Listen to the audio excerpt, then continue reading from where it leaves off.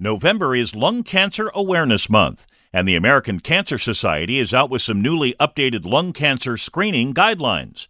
Dr. William Dahut is the Cancer Society's chief scientific officer. He says screenings are recommended for people between 50 and 80 who at some point in their lives smoked a pack a day for 20 years or 2 packs a day for 10 years, no matter how long ago you quit. The screenings are easy. The problem is too many people are not getting screened. It's really almost a national embarrassment, actually, how few people that are eligible for lung cancer screening actually undergo the test. And if you talked about people that they've ever had a CT scan that are eligible, it's only about 10 or 12%. He says lung cancer, when caught early, can be treated successfully. The key, catching it early. More on this next time.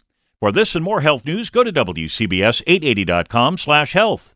I'm Steve Scott, WCBS 880 News.